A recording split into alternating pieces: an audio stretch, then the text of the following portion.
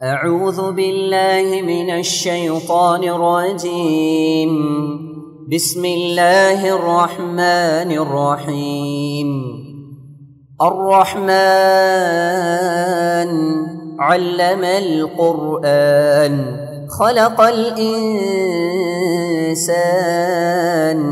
علمه البيان.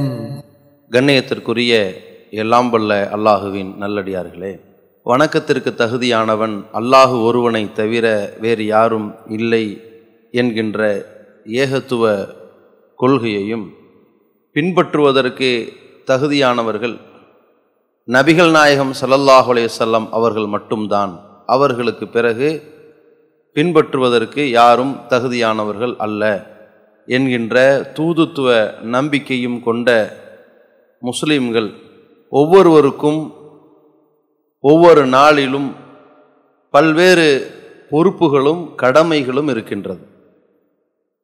அது என்னவென்று சொன்னால், நாம் ஏற்றிருக்கின்ற இந்த கொள்கை இந்த உலகத்திலே பல சோதனைகளை எதிர்கொள்ளக்கூடிய கொள்கை. இந்த கொள்கையை பிற மக்களுக்கு எடுத்துச் சொல்கின்ற பொழுது பல இன்னல்களை எதிர்த்து சகித்து கொள்ள வேண்டிய கொள்கை. அதே நேரத்தில் நாம் ஏற்றிருக்கின்ற இந்த மார்க்கம் அல்லாஹுவால் படைத்த இறைவனால் ஒப்புக்கொள்ளப்பட்ட மார்க்கம். இந்த மார்க்கம் அறிவுபூர்வமான மனித குலத்திற்கு ஏற்ற மகத்தான மார்க்கம்.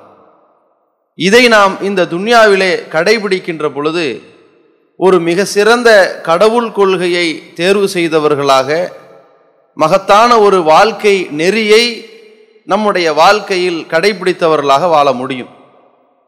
இதனுடைய பலனாக நமக்கு நாளை மறுமை நாளில் நிரந்தரமான சுவன பூஞ்சோலையை அல்லாஹ் நமக்கு வழங்குவான்.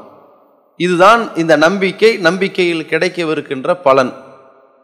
அதே நேரத்தில் இதை நாம் மட்டும் இந்த பலனை மறுமையில் அடைந்து விடாமல் நம்மை சுற்றியுள்ள மக்களும் இந்த பலனை அடைய வேண்டும் என்பதற்காக நாம் உழைக்க வேண்டிய பொறுப்பு நம்மிடத்தில் இருக்கிறது. அல்லாஹு ரப்புல் ஆலமீன் ஒரு இறை நம்பிக்கையாளனுடைய சிறந்த சொல்லை பற்றி குறிப்பிடுகிறான். அவன் பேசுகிற நல்ல வார்த்தை எது என்பதை பற்றி சொல்லுகிறான். வமன் அஹ்சனு கௌலன், சொல்லில் மிக அழகானவன் யார்? எப்படி பேசுபவன்? மிம்மன் தஆ இலல்லாஹி, அல்லாஹுவின் பால் மக்களை அழைக்கிறான். வ அமில சாலிஹன், நற்காரியங்களையும் அவன் புரிகிறான். அப்புறம் சொல்றான், வ கால இன்னனி மினல் முஸ்லிமீன், நான் முஸ்லிம்களில் ஒருவர் என்று சொல்லுகிறான். இறைவனின் பக்கம் அழைக்கக்கூடிய எல்லா பணிகளையும் செய்ய வேண்டிய பொறுப்பு இறை நம்பிக்கையாளர்களுக்கு இருக்கிறது. அதன் வழியில் இறைவன் கட்டளையிட்ட செயல்களை நம்முடைய வாழ்க்கையில் அமல் செய்ய வேண்டிய அந்த கடமையும் இறை நம்பிக்கையாளர்களுக்கு இருக்கிறது. இப்ப என்னென்ன மாதிரியான பொறுப்புகளும் கடமைகளும் வரும் என்றால், இவன் ஏற்றுக்கொண்ட இந்த சத்திய மார்க்கம் ஓர் இறை நம்பிக்கையின் பால் இவனுடைய பெற்றோரை அழைக்க வேண்டும், இவனுடைய பிள்ளைகளை அழைக்க வேண்டும், இவனுடைய குடும்பத்தாரை அழைக்க வேண்டும். அல்லாஹ் சொல்கிறான், யா அய்யுஹல்லதீன ஆமனு, இறை நம்பிக்கை கொண்டவர்களே, கு அன்ஃபுஸக்கும், உங்களை காப்பாற்றிக் கொள்ளுங்கள். இது முதல் கட்டளை. எதிலிருந்து? நாரா, நரகத்திலிருந்து உங்களை காப்பாத்திக்கங்க. இது தன்னுடைய தற்காப்பு, தன்னை காத்துக்கொள்வது. வா அஹ்லீக்கும், உங்கள் குடும்பத்தாரை காப்பாற்றிக் கொள்ளுங்கள். அடுத்த பொறுப்பு என்ன? இவனுடைய குடும்பத்தை நரகத்திலிருந்து காப்பாற்ற வேண்டும். அல்லாஹுவை வணங்குகிற விஷயத்திலே அல்லாஹுக்கு இணை கற்பிக்க கூடியவனாக ஒருவன் வாழ்ந்து விட்டால், அது தர்கா வழிபாடாக இருந்தாலும் சரி, தட்டு தகடு தாயத்து நம்பிக்கையாக இருந்தாலும் சரி, பெரியார்கள் மகான்கள் என்ற பெயரால் அவர்களிடத்திலே பிரார்த்தனை செய்வது வழிபடுவதாக இருந்தாலும் சரி, ஜோசியம் பில்லி சூனியம் என்ற பெயரால் அந்த மூட நம்பிக்கைகள் மீது ஈமான் கொள்வதாக இருந்தாலும் சரி, இப்படி இணை வைப்பு காரியங்களில் ஈடுபடுகின்ற, இஸ்லாத்தின் பெயரால் இந்த ஷிர்கான காரியங்களில் ஈடுபடக்கூடியவர்கள் நாளை மறுமை நாளில் வந்து நிற்பார்களேயானால், அவர்களுடைய துன்யாவிலே அவர்கள் சம்பாதித்த தொழுகை, நோன்பு, ஜக்காத், ஹஜ்ஜு அனைத்திற்கான கூலியும் நிராகரிக்கப்பட்டு அமல்கள் பாழாக்கப்பட்ட நிலையில் இன்னஹு மன் யுஷ்ரிக்கு பில்லாஹி ஃபக்கத் ஹர்ரமல்லாஹு அலைஹில் ஜன்னா, யார் அல்லாஹ்வுக்கு இணை கற்பித்து விட்டானோ அவனுக்கு அல்லாஹ் சொர்க்கத்தை ஹராமாக்கி விட்டான் என்கின்ற நிலைக்கு வந்து நிற்பான். ஒலையின் அஷ்ரகுல ஹபித்தானுகும் மாக்கானு யாமலூன், அவர்கள் இணை கற்பித்தால் அவர்கள் செய்து வந்த எல்லா அமல்களும் அழிந்து போய்விடும் என்கின்ற விபரீதத்தில் வந்து நிற்பான். நாளை மறுமையில் நம்முடைய தொழுகை, நோன்பு, சக்காத் எல்லாம் பாழாகிவிடக் கூடாது. அது பாதுகாப்பு பெட்டகமாக நமக்கு சுவனத்தில் இழுத்து செல்வதற்கு ஒரு கேடயமாக அமைய வேண்டும், புற சாதனமாக அந்த அமல்கள் இருக்க வேண்டும் என்று ஒருவன் தன் பெற்றோரை நினைப்பானையானால், பிள்ளையை நினைப்பானையானால், குடும்பத்தாரை நினைப்பானையானால் அவர்களை இந்த ஏகத்துவத்தின் பால் அழைக்க வேண்டிய பொறுப்பு அவனை சேர்ந்து இருக்கிறது. அவனுடைய கடமை அதோடு நின்று விடுவதில்லை. அதை தாண்டி தன்னை சுற்றி உள்ளவர்கள், நட்பு வட்டாரத்தினர்கள், தான் எந்த இடத்திலே பணி செய்கிறோமோ அந்த இடத்தில் உள்ளவர்கள், தன்னுடைய அண்டை வீட்டார்கள் என்று அத்தனை பேரிடத்திலும் இந்த மார்க்கத்தை எடுத்து சொல்ல வேண்டிய கடமை இவனுக்கு இருக்கிறது. உன் மூலமாக ஒருவர் நேர்வழி பெறுவது சிவப்பு நிற ஒட்டகம் உனக்கு இருப்பதை விட சிறந்தது. அவ்வளவு மகத்தான ஒரு செயல் அது. யார் ஒரு நல்ல விஷயத்தை பிறருக்கு ஏவுகிறாரோ அவர் செய்கிற காலமெல்லாம் அந்த கூலி இவனுக்கும் எழுதப்படும். இதையெல்லாம் அல்லாஹ்வுடைய தூதர் அவர்கள் சொன்னார்கள், நபித்தோழர்கள் செய்தார்கள். தன் குடும்பத்திற்கு இந்த மார்க்கத்தை சொன்னார்கள், ஓரிரை கொள்கையின் பால் அழைத்தார்கள். தன்னை சுற்றியுள்ள மக்களுக்கு இந்த மார்க்கத்தை சொன்னார்கள். இப்படி ஓரிரை நம்பிக்கையின் பால் அழைக்க வேண்டிய பொறுப்பு என்பது முஸ்லிம் சமுதாய மக்களிடத்தில் மட்டுமல்ல, முஸ்லிம் அல்லாத மக்களிடத்திலும் அழைக்க வேண்டிய கடமை இருக்கிறது. கடவுளுக்கு பிள்ளை இருக்கிறது என்ற நம்பிக்கையிலே வாழுகிற கிறிஸ்தவ சமுதாய மக்கள், பல கடவுள் சிந்தனையில் வாழுகின்ற மற்ற சமுதாய மக்கள், கடவுளே இல்லை என்று சொல்லி அதுதான் பகுத்தறிவு என்று தவறாக புரிந்திருக்கின்ற கடவுள் மறுப்பு கொள்கையில் உள்ளவர்கள், அவர்களெல்லாம் நம்மோடு வாழ்ந்து இருக்கிறார்கள், நம்மோடு பழகி கொண்டிருக்கிறார்கள், அவர்கள் நம்மிடத்தில் தொடர்பில் இருக்கின்றார்கள். இவர்களுக்கு நாம் எந்த கொள்கையில் இருக்கிறோம்? அது அறிவுபூர்வமான கொள்கைதான். அதுதான் இந்த உலகத்திற்கு மிக சிறந்த வழிகாட்டியான ஒரு கொள்கை, மறுமையில் மகத்தான வெற்றியை தருகின்ற கொள்கை என்று அவர்களை சொல்லி அவர்களை அழைத்து, ஒருவேளை அவர்கள் இந்த கொள்கையில் அசத்தியத்தில் நீடித்திருப்பார்களே ஆனால் மார்க்க நம்பிக்கையின் அடிப்படையிலே, இஸ்லாத்தினுடைய பார்வையிலே இவர்களுடைய சூழ்நிலை என்ன? நாளை மறுமை நாளில் நரகத்திலே போய் கரிந்து விடுவார்களே, எரிந்து விடுவார்களே. அப்ப இவர்கள் நம்மோடு பழகி கொண்டிருக்கிறார்கள், நம்மிடத்தில் வேலை பார்க்கிறார்கள், நாம் இவர்களிடத்தில் வேலை பார்க்கின்றோம், நம்மோடு பயணிக்கின்றார்கள், பல ஆண்டுகள் நட்புறவு பாராட்டுகிறார்கள். இவர்கள் நாளை மறுமையில் நரகத்தில் போய் கருகிவிடக் கூடாது என்று அவர்களை சொர்க்கத்திற்கு அழைக்கக்கூடிய பணியை ஒரு முஸ்லிம் செய்ய வேண்டிய பொறுப்பில் இருக்கின்றான். இது தாவா. இதே தாவால இன்னொரு அம்சம் என்ன? தன்னுடைய இந்த மார்க்கத்தை ஏற்றுக்கொண்ட முஸ்லிம் சமுதாய மக்களிடத்தில் மார்க்கத்தின் பெயரால் ஏராளமான வழிமுறைகள் எல்லாம் உள்ளே புகுந்திருக்கும். பின்பற்ற தகுதியானவர்கள் அல்லாஹ்வுடைய தூதர், ஆனால் இவர்கள் யாரை பின்பற்றுவார்கள்? முன்னோர்களை பின்பற்றுவார்கள், பெரியார்களை பின்பற்றுவார்கள், இமாம்களை பின்பற்றுவார்கள். ஏகோபித்த சஹாபாக்கள் ஒரு கருத்தை சொன்னார்கள் என்று அதன் பக்கம் பின்னால் செல்வார்கள். இத்தபியுமா உன்சில இலைக்கும் ரப்பிக்கும் வலா தத்தபியு மின் தூனிஹி அவுலியா, உங்கள் இறைவன் புறத்திலிருந்து இறக்கி அருளப்பட்டதை பின்பற்றுங்கள், அதை விடுத்து வேறு எதையும் பின்பற்றாதீர்கள் என்று அல்லாஹ் சொல்லி இருக்கும் பொழுது நபிகள் பெருமகனாரை பார்த்து அல்லாஹ் சொல்கின்றான், ஃபத்தபியுமா ஊஹிய இலைக்கும் ரப்பிக், உன் இறைவன் புறத்திலிருந்து உமக்கு வகியாக வந்ததை நீ பின்பற்று. ரசூலுல்லாஹ்வுக்கு அல்லாஹ் சொல்றான். நபிகளாரின் பணி என்ன? மா குன்து பிதாமின ருசுல், தூதுத்துவ பணியில் அல்லாஹு சொன்னதைத்தான் நான் உங்களுக்கு சொல்லுவேன், நான் அதுல எந்த புதிதாக கருத்தை உண்டாக்கி பேச மாட்டேன். இது தூதுத்துவ பொறுப்பு. தூதரே மார்க்கத்தின் பெயரால் புதிய கருத்து சொல்ல முடியாது என்றால், தூதருக்கு பின்னால் வாழ்ந்தவர்கள், தூதரோடு வாழ்ந்தவர்கள், அவர்களுக்கு பின்னால் வந்தவர்கள் பெயரால், மதுகபுகளின் பெயரால் மார்க்கத்தை பலகூறாக பிரித்திருக்கிறார்களே, இவர்கள் குர்ஆன் சுன்னாவுக்கு மாற்றமாக அமைத்துக் கொள்ளுகின்ற தொழுகை, இவர்கள் குர்ஆன் சுன்னாவுக்கு மாற்றமாக அமைத்துக் கொண்டிருக்கிற இதர வணக்க வழிபாடுகள் நாளை மறுமையிலே நரகத்திலே தள்ளப்பட்டு விடக் கூடாதல்லவா? யௌம துகல்லபு உஜூஹும் ஃபின்னார், மறுமையில் சில முகங்கள் நரகிலே புரட்டப்படுகிற நாளிலே அவர்கள் புலம்புவார்கள், யா லைத்தனா அத்தானல்லாஹ் வ அத்தான ரசூலா, அல்லாஹ்வுக்கு கட்டுப்பட்டிருக்க கூடாதா? அல்லாஹ்வின் தூதருக்கு கட்டுப்பட்டிருக்க கூடாதா? இன்னா அத்தானா சாதத்தனா வ குபரானா, நாங்க எங்க தலைவர்களுக்கு கட்டுப்பட்டோம், எங்களுடைய பெரியவர்களுக்கு கட்டுப்பட்டோம். ஃபஅதல்லூனா அஸ்ஸபீலா, அவர்கள் எங்களை வழிகெடுத்து விட்டார்களே. அவர்களுக்கு 2 மடங்கு வேதனையை கொடு இறைவா, எங்களை வழிகெடுத்ததுக்கு அவர்கள் வழிகெட்டதற்கு. அந்த மாதிரியான ஒரு புலம்பலுக்கு ஒருவன் நாளை மறுமையில் ஆளாகிவிடக் கூடாது என்றால் இந்த துன்யாவில் அவர்களுடைய அமல்கள் மிகச் சரியான முறையிலே, அவனுடைய தொழுகை, நோன்பு, ஜக்காத் என்று அனைத்தும் நபி வழியின் அடிப்படையிலே இருக்க வேண்டும். நபிகள் பெருமகனார் ஸல்லல்லாஹு அலைஹி வஸல்லம் அவர்கள் இறுதி காலத்தில் ஒரு ஹஜ்ஜை நிறைவேற்றுகிறார்கள். அதுதான் அவருக்கு முதல் ஹஜ், அதுதான் நபிகளாருக்கு கடைசி ஹஜ். எல்லா அமல்களுக்கும் நபிகளார் தான் நமக்கு ரோல் மாடல், முன்மாதிரி. அப்ப அந்த ஹஜ்ஜினுடைய கிரியையை சொல்லித் தருகின்றார்கள். இந்த ஹஜ்ஜினுடைய கிரியைகள் ஹுது அன்னி மனாசிக்கக்கும், உங்களுடைய வணக்க வழிபாடு கிரிகைகளை என்னிடத்திலிருந்து நீங்கள் கற்றுக்கொள்ளுங்கள் என்றார்கள். அந்த ஹஜ்ஜையும் அல்லாஹ் செய்ய வைத்தான். அத்தனை வணக்க முறைகளுக்கும் வழிகாட்டி நபிகள் நாயகம் என்று இருக்கும் பொழுது இன்றைக்கு மார்க்கத்தின் பெயரால் எத்தனையோ பிரிவுகள் உண்டாகி இருக்கின்றது. வணக்க வழிபாடுகளை தூதருக்கு மாற்றமாக செயல்படுத்துகின்ற சமுதாயம் உருவாகி இருக்கிறது. அவர்களை குர்ஆன் சுன்னாவின் பக்கம் அழைக்க வேண்டிய பொறுப்பு இந்த கொள்கையை ஏற்றவனுக்கு இருக்கா இல்லையா? அவர்களை மட்டும் தானா? பிற மத சமுதாயத்தவர்கள் இந்த மார்க்கத்தின் பக்கம் அழைக்கப்பட வேண்டுமே இல்லையா?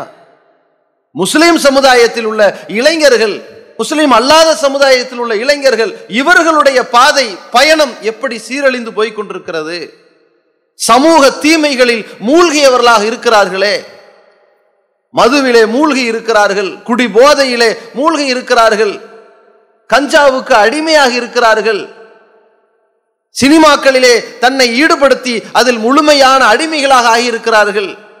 இப்படி தன்னுடைய மூளையை உலக ஆடம்பரத்திற்கும் ஆசாபாசத்திற்கும் ஹராமான காரியங்களுக்கும் ஈடுபடுத்தி பாவத்தில் நீடித்துக் கொண்டிருப்பவர்களை புண்ணியத்தின் பால் அழைக்க வேண்டிய கடமை இவனுக்கு இருக்கிறது. இவன் அல்லாஹுவை அஞ்சுபவன், அல்லாஹுவை அஞ்சுகிற சமுதாயத்தை உருவாக்க வேண்டிய பொறுப்பு இவனுக்கு இருக்கிறது. ஒவ்வொரு முஸ்லீமுக்கும் இந்த பொறுப்பு இருக்கிறது. இந்த மார்க்கம் தான் சரி என்று ஏற்றுவிட்டால் நம்மை சுற்றி நம்மை தேடி வருகிற பொறுப்புகள் அனைத்தும் இது. இந்த பொறுப்புகளுக்கு நாளை மறுமையில் அல்லாஹ்விடத்தில் விசாரணைக்கு உட்படுத்தப்படுவோம். என்ன பதில் சொல்லப்போம்? சொல்லுங்க. தீமைகளை காணுகிற பொழுது, அது தீமைகள், சமூக கொடுமைகள் எதுவாக இருந்தாலும் சரி, வரதட்சணை, வட்டி போன்ற சமூக கொடுமைகளாக இருந்தாலும் சரி, மது சூது போன்ற தீமைகளாக இருந்தாலும் சரி, எந்த காரியமாக இருந்தாலும், மார்க்கத்திற்கு முரணான காரியத்தை உன் முன்னால் யார் செய்தாலும் சரி, உன் தெரு ஓரத்தில் இருக்கின்ற பொதுமக்கள் செய்தாலும் சரி, உன் குடும்பத்தில் உள்ளவர்கள் செய்தாலும் சரி, உன் உறவுக்காரர்கள் செய்தாலும் சரி, உன் அண்டை வீட்டார்கள் செய்தாலும் சரி, இது தவறு, இது பாவம் என்று சுட்டி காட்ட வேண்டிய இடத்தில் இருக்கிற நீ இதை செய்தாயா, ஏன் இதை தட்டி கேட்கவில்லை என்று அல்லாஹ் நம்மிடத்தில் விசாரிப்பானே. மன்ரா மின்கும் முன்கரன் ஃபல்யுகையிருஹு பியதிஹி, உங்களில் தீமை ஒருவர் கண்டால் கையால் தடுக்கட்டும், அது முடியாவிட்டால் நாவால் தடுக்கட்டும், அதுவும் முடியாவிட்டால் மனதால் வெறுத்து ஒதுங்கி கொள்ளட்டும். எனக்கும் இந்த தீய காரியங்களுக்கும் எந்த தொடர்பும் இல்லை, நான் இதை செய்பவன் அல்ல என்று ஒதுங்கி கொள்ளட்டும். அதுதான் ஈமான்ல பலவீனமான நிலை. அதுவாவது ஈமான் தான். ஒலைஸ வரா தாலிக மினல் ஈமானி ஹப்பத்து ஹர்தல், அல்லாஹ்வுடைய தூதர் சொல்றாங்க. இதற்கு பிறகு இந்த தீமைகளை அனுசரித்து போவதற்கு இடம் கொடுக்கக்கூடியவர்கள் யாராக இருந்தாலும் சரி, கையாலையும் தடுக்கல, நாவாலையும் தடுக்கல, மனதால் வெறுத்து ஒதுங்கல, இதை தாண்டி அதை எப்படியாவது ஓரஞ்சாரத்தில் நின்று விட்டார்களே ஆனால், அங்கீகரித்து விட்டார்களே ஆனால், அவர்கள் உள்ளத்தில் ஈமான் கடுகளவு கூட கிடையாது. இந்த அளவிற்கு ஒவ்வொருவருடைய பொறுப்பு என்ன? தீமைகளை விட்டு, சமூக கொடுமைகளை விட்டு மக்களை காப்பாற்ற வேண்டிய, தன் குடும்பத்தை காப்பாற்ற வேண்டிய, தன் உறவுகளை காப்பாற்ற வேண்டிய பொறுப்பு அவனுக்கு இருக்கிறது. இதை தாண்டி மார்க்கம் என்றால் அத்தீனு நசீஹா, பிறர் நலம் நாடுவதுதான் மார்க்கம் என்றார்களே. நம்மால் பிறருக்கு எப்படி நலம் நாடுவது? பிற சமுதாய மக்கள் இருக்கிறார்கள், மதங்களை கடந்த மனிதனைய பணிகளை எப்படி செய்வது? லா இலாஹ இல்லல்லா என்பதும் இறை நம்பிக்கையின் ஒரு அம்சம். இமாத்தத்துல் அதா அனி தரீகி மினல் ஈமான், பாதையிலே மக்களுக்கு தீங்கிழைக்கக்கூடிய ஒரு பொருள் இருந்தால் அதை அகற்றுவது கூட இறை நம்பிக்கையில் ஒரு அம்சம் என்றார்களே ரசூலுல்லாஹ். எத்தனையோ இறை நம்பிக்கையின் அம்சமாக இந்த நலம் நாடுதல் வந்து சேர்கிறது.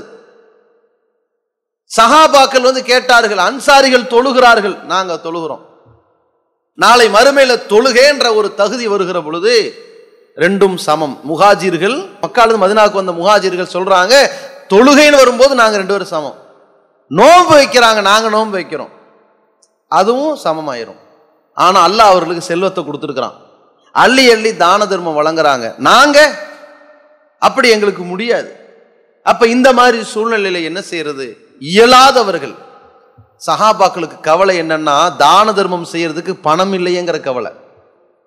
ஆனா நம்ம சமுதாயத்திற்கு தான தர்மம் செஞ்சா வறுமை வந்துருமோங்கிற கவலை அப்படியே தலைகீழாக இருக்கிறது. சஹாபாக்களுக்கு அவர்களுக்கு பணம் இருக்கு, நமக்கு இல்லையே, நம்மளால செய்ய முடியலையே என்று கவலைப்பட்டார்கள். அந்த நேரத்தில் ரசூலுல்லாஹி ஸல்லல்லாஹு அலைஹி வஸல்லம் எப்படி சொல்லிக் கொடுக்கிறார்கள்? எதை தர்மம், எதை வணக்கம் என்று சொல்லிக் கொடுக்கிறார்கள். குல்லு தஸ்பீஹின் சதக்கா, சுபஹானல்லாஹ்னு சொல்லுங்க, அது தர்மம். குல்லு தஹ்மீதின் சதக்கா, அல்ஹம்துலில்லாஹ் சொல்லுங்க, அது தர்மம்.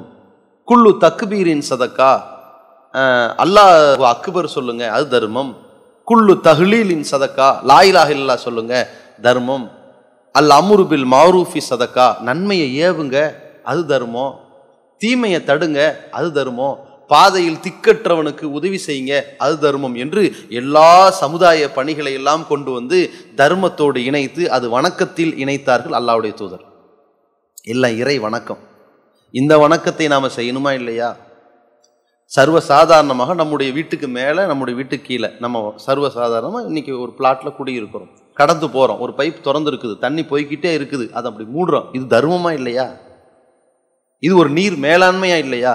அது யாரோ பைப்பு யாரோ திறந்துட்டாங்க, நான் என்ன பார்க்குறேன் என்று இல்லாமல் ஒரு பொதுநலம் கருதி செயல்படுகிறோமே, இதற்கு மறுமையில் நமக்கு கூலி வழங்கப்படுமா வழங்கப்படாதா? இந்த பொறுப்பு நமக்கு இருக்கா இல்லையா? அது பாட்டுக்கு திறந்துட்டு நம்ம பாட்டுக்கு போனால் கூப்பிட்டு, அப்போ உனக்கு அறிவில்லை, கண் பார்த்துட்டு தானே வர, அது மூடக்கூடாது என்று கேட்பறலாம் இல்லையா?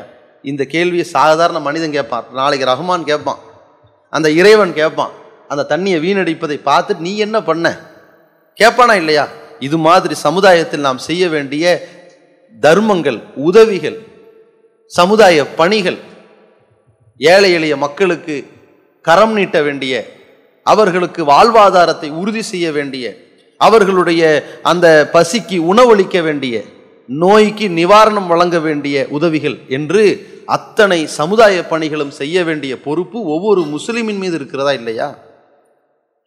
இதையும் தாண்டி சமுதாயம் ஒரு பெரும் பிரச்சனைக்கு, சிக்கலுக்கு மாட்டிக்கொள்கிறார்கள்.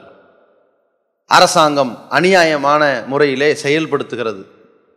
ஒரு ஊரில் அநீதி இழைக்கப்படுகிறது, ஒரு பெரும் தனவந்தர்களால், செல்வந்தர்களால் அந்த மக்களுக்கு அநீதி இழைக்கப்படுகிறது. இரண்டு தொழிலதிபர்களுக்கு இடையில் சண்டை சச்சரவு வருகிறது, ஒருவன் அநீதி இழைக்கப்படுகிறான்.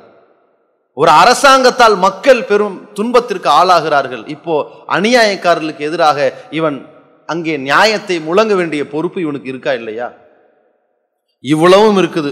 ஒரு சகமான அல்லாஹ்வை நம்புகிற, தூதரை ஏற்றிருக்கிற ஒரு முஸ்லீமை சுற்றி இவ்வளவு பொறுப்புகள் இருக்கிறது. சமுதாயம் சார்ந்த பொறுப்புகள் இருக்கிறது, மார்க்கம் சார்ந்த பொறுப்புகள் இருக்கிறது, தன் குடும்பம் சார்ந்த பொறுப்புகள் இருக்கிறது, தன் உறவுகள் சார்ந்த பொறுப்புகள் இருக்கிறது, கைவிடப்பட்ட சமுதாயம், அனாதைகளை பராமரிக்கிற பொறுப்பு இருக்கிறது, வயோதிகர்கள், ஆதரவற்றவர்களை பராமரிக்கிற பொறுப்பு இருக்கிறது. இவ்வளவையும் இவன் செய்தாக வேண்டும். நாளை மறுமையில் அல்லாஹ் ரப்புல் ஆலமீன் இவனிடத்தில் இது குறித்து விசாரிப்பான். கண்டிப்பா கேட்பானா இல்லையா? உன்னிடத்தில் உணவு கேட்டு நான் வந்தேனே, உணவு கொடுத்தாயான்னு அல்லாஹ் மறுமையில விசாரிப்பான். உணவு கேட்டு நான் வந்தேன், உணவு கொடுத்தாயான்னு கேட்பான். அப்ப அந்த அடியான் சொல்வான், உணவு கேட்டு நீயா வந்தாய், அகிலத்தாருக்கே உணவளிப்பவன் நீ என்கிட்ட வந்தியான்னு கேட்பானா.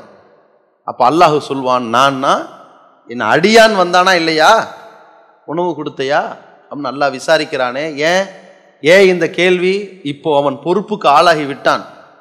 அங்கே பசித்தவர்களுக்கு உணவளிக்க வேண்டிய நிலையில் அவன் அங்கே இருக்கின்றான். அல்லாஹ்வுடைய தூதர் அவர்கள் சொல்றாங்க, அலா குல்லி முஸ்லிமின் சதக்கா, ஒவ்வொரு முஸ்லீமுக்கும் தர்மம் செய்ய வேண்டிய பொறுப்பு இருக்கிறது. அப்ப சஹாபாக்கள் கேட்கிறாங்க, பொருளாதாரம் இல்லாவிட்டால் அவன் உழைத்து சம்பாதித்து தனக்கும் பலனை எடுத்துக்கொண்டு தர்மம் செய்ய வேண்டிய பொறுப்பு இருக்கிறது. காசு இல்லாட்டி போய் கஷ்டப்பட்டுட்டு வா, உழைச்சி மூட்டை தூக்கிட்டு வா போ என்ற அர்த்தம். அது தர்மம் பண்ண காசு இல்லையா, உழைச்சி சம்பாரிச்சு நீ கொஞ்சம் எடுத்துக்கிட்டு தர்மம் பண்ணு. அதுவும் முடியாவிட்டால் வயோதிகன், ஒரு நோயாளி, உழைக்க முடியாத நிலையில இருக்கிறான். இப்ப என்ன செய்வது? அதுவா, பிறருக்கு தீங்கிழைக்காமல் இருக்கிறானே, அதுவே தர்மம் தான். இந்த அளவிற்கு தர்மத்தை ரசூலுல்லாஹி ஸல்லல்லாஹு அலைஹி வஸல்லம் வலியுறுத்துகிறார்கள் என்றால், நாம் சமுதாயத்தில் வாழுகிற பொழுது நம்மை சுற்றி இருக்கின்ற எல்லா பொறுப்புகளிலும் நம்முடைய பங்களிப்பு ஒன்று இருந்துகிட்டே இருக்கணும். நம்முடைய இளம் தலைமுறையினர் வளர்ந்து வராங்க. அவர்களுக்கு சமுதாயத்தில் என்னென்ன வகையெல்லாம் கல்வி கற்க முடியும், என்னென்ன சலுகைகள் வழங்கப்பட்டிருக்குது, அவர்களுக்கான வழிகாட்டுதல் என்ன, அவர்களுக்கான திட்டங்கள் என்ன, அரசாங்கம் என்ன கல்வி உதவித்தொகையை கொடுத்துருக்குது, அவங்க எதை படித்தா எப்படி சமுதாயத்தில் முன்னேறலாம், ஏன் எவ்வளவு காலம் பின்தங்கி இருக்கிறாங்க என்று அந்த சமுதாயத்தினுடைய அடித்தட்டு நிலையை உயர்த்த வேண்டிய பொறுப்பு இருக்கா இல்லையா? தூதருடைய பணியே அதுதானே. தூதர் என்ன செய்தார்? யஅ்முரு பில் மஅரூஃப், நன்மை ஏவினார். வயன்ஹாஹு அனில் முன்கர், தீமையை தடுக்கிறார். வயுஹில்லு லஹுமுத் தொய்யிபாத், பரிசுத்தமானவைகளை அனுமதி என்று சொல்கிறார், ஹலால் ஆக்குகிறார். வயுஹர்ரிமு அலைஹிமுல் கபாயிஸ், மக்களுக்கு அந்த அருவருக்கத்தக்கவைகளை ஹராம் ஆக்குகிறார். வயலவு அணுகும் இஸ்ரகும் வல் அகலாலத்தி காணத் அலைஹிம், மக்களுடைய சுமைகளை விளக்குகிறார், சிரமம் என்ற விலங்குகளை அகற்றுகிறார். இதுதான் தூதருடைய பணி. யார் இந்த தூதரை பின்பற்றி நடக்கிறார்களோ அவர்கள் வெற்றி பெறுவார்கள். இப்போ நம்ம தூதரை பின்பற்றி நடக்கக்கூடிய வழிமுறை எப்படி இருக்கணும்? நன்மையை ஏவக்கூடியவர்களாக, தீமையை தடுப்பவர்களாக, சிரமப்படுகிற மக்களின் அந்த சிரமத்தை அகற்றுபவர்களாக, அநீதி இழைக்கப்பட்ட மக்கள், சிறைபிடிக்கப்பட்ட மக்கள், அநியாயமான முறையில் பாதிக்கப்பட்ட மக்களின் அந்த விலங்கை உடைப்பவர்களாக இருக்கணுமா இல்லையா? இதை ஒவ்வொரு தனி நபர் முஸ்லீமும் தன் வாழ்க்கையில் கடைபிடிக்க வேண்டிய பொறுப்பு இருக்கிறது. இப்போ நாம இவ்வளவு பொறுப்புகளை சுமந்து இருக்கிறோம். நீ படிக்க வேண்டிய பாடம், நீ செய்ய வேண்டிய பணி, இந்த புடி பையன்னு ஒரு 2 மூட்டையை கையில் கொடுத்தா நம்மளால சுமக்க முடியுமா? இதுதான் உன் வாழ்க்கையில கடைபிடிக்கணும். இப்போ நம்மால் இத்தனையையும் ஒரு சேர நம்முடைய பொருளாதாரத்தில், நம்முடைய வாழ்க்கையில் ஒரு சேர இத்தனையும் தனித்து செய்ய முடியாது. இதான யதார்த்தம், பிராக்டிக்கல். இதான அரை மணி நேரத்தில் பயான்ல சொல்லிட்டு போயிடலாம் இவ்வளவு பொறுப்புகள்னு. அதை செயல்முறைக்கு கொண்டு வந்தால் தானே கஷ்டம் தெரியும். மருத்துவமனையில் அந்த பாதிக்கப்பட்டவர்களுக்கு, நோயாளிகளுக்கு ஏதாவது உங்களால் முடிந்ததை செய்யுங்கள் அப்படின்னு சொல்லிடுறோம். சொன்ன உடனே நாளைக்கு போகணும், ஆஸ்பத்திரி சந்திக்கணும், அங்கே உள்ளவங்க சூழ்நிலையை பார்க்கணும், அதுக்கப்புறம் அவங்களுக்கு தேவையானதை வாங்கணும். எவ்வளோ இருக்கு பின்னாடி வேலை. சொல்வது சாதாரணம், ஆனால் செயல்முறைப்படுத்துவது மிக கடினமானது. அப்ப இவ்வளவு பட்டியல்களை ஒவ்வொரு முஸ்லீமும் தனித்து செய்யவே முடியாது. அவன் அளவில் அவன் சக்திக்குட்பட்டு கொஞ்சத்தை செய்யலாமே தவிர முழுமையாக பரிபூர்ணமாக செய்ய முடியாது. அதற்கான வழியையும் அல்லாஹ் அழகான முறையில் சொல்லி கொடுத்திருக்கின்றான். வல் தகும் மின்கும் உம்மா, நீங்க ஒரு சமுதாயமா செயல்படுங்க. யதுஊன இலல் கைர், அவங்க நன்மையை ஏவுவார்கள். நீங்க எப்படி ஒரு சமுதாயமா இணைந்து செயல்படணும்னா நன்மையை ஏவக்கூடியவர்களாக, யன்ஹவுன அனில் முன்கர், தீமையை தடுப்பவர்களாக நீங்க சமுதாயமாக செயல்படுங்க. அப்படி செயல்படுகிற பொழுது அவர்கள்தான் உலாயிக்கஹுமுல் முஃப்லிஹூன், அவர்கள்தான் வெற்றியாளர்கள் என்பதாக அல்லாஹ் சொல்கிறான். இப்படி செயல்படக்கூடியவர்கள் ஒரு சமுதாயமாக ஒன்றிணைந்து இதை செயல்படுத்தினால் மிக குறைந்த காலங்களில், மிக குறைந்த